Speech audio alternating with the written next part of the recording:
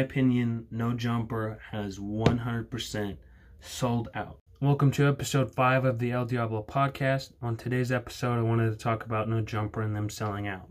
I started watching No Jumper my freshman year of high school, or 2016. This was around the same time of the beginning of the end for me, right before Adam's eyes turned into dollar signs. I can't ignore the fact that they had on Oliver Francis in 2017, a year after it supposedly ended, but after that it all went downhill. Before No Jumper sold out, they had guests like XXXTentacion, Suicide Boys, Puya, Fat Nick, Germ, and so much more. Now they have guests like Trisha Paytas, who, if you don't know, is a YouTuber who makes videos of herself crying on the floor and stuffing her face while her boobs hang out. And I don't know if you know, but this has nothing to do with hip-hop, marijuana, or the hood. All three of which No Jumper was known for, or what I like to call their core values. Adam also doesn't really swear anymore and tends to stick to childlike alternatives instead because YouTube demonetizes videos with swearing.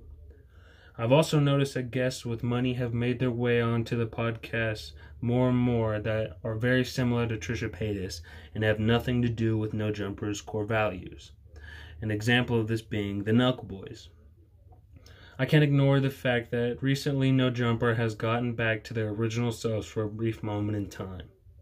They dropped the Frosty the Snowman interview on October 18th, 2019. On this episode, Adam is cursing, smoking weed, and has a guest who is relevant to all three of No Jumper's core values. But the video is 30 minutes long and there are 6 ad spots on the video with 2 ads per segment.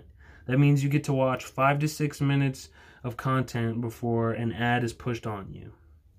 It is definitely a step in the right direction, but there's also room for improvement. Another problem I have with No Jumper is that you can pay $100 for Adam22 to review your music. This is a complete waste of money. He doesn't give you valuable feedback, if any at all. You would think that music on his live streams would catch some exposure, and you would be right. But it's not as much as you would hope for, and a complete waste of your $100. Instead, I would recommend that you find an artist in your genre who's above you. Most artists are selling promos and each have their different rates. A perfect example is if you're an up-and-coming CLC punk artist, then I would DM Kill TJ, whose deals vary, but for right now, you can pay him $100 for 1 week.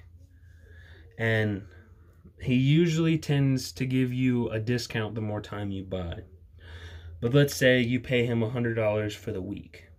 Would you rather have 1 week for $100 or 2 to 3 minutes? Not even that, because Adam22 is not thorough with his reviews and blows through them, and he does them on live, so unless people are screen recording your song, it is long gone. And depending on when in the live stream he reviewed your song, it wasn't the optimal time and you wasted your money because you didn't get the best numbers you could have at the best time. And the best part is that anyone can view Instagram stories of any importance. I have 500 followers and I've had supermodels with 500,000 followers view my stories on Instagram. So if you want your money's worth, then pay artists in your genre to post their music on their Instagram stories and don't waste your money on No Jumper because it seems like that's all they care about nowadays.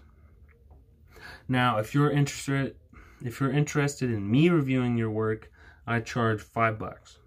And that gets an Instagram story repost, me listening to your song on the podcast, the entire thing, and then I tell you what I did and didn't like, my recommendations.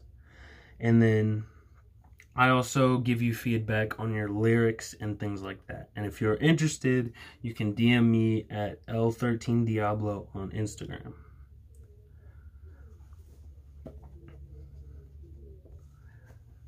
My question for you before I go is that, have you noticed any change in No Jumper? Do they seem any different to you guys, or do they seem the same? And if you say that they seem the same, then I would definitely go back and look over a few of their past videos. If not, It's subjective, I guess, but in my opinion, No Jumper has 100% sold out. And they might be on their way back from doing so, but it doesn't look like they're going to be doing that anytime soon.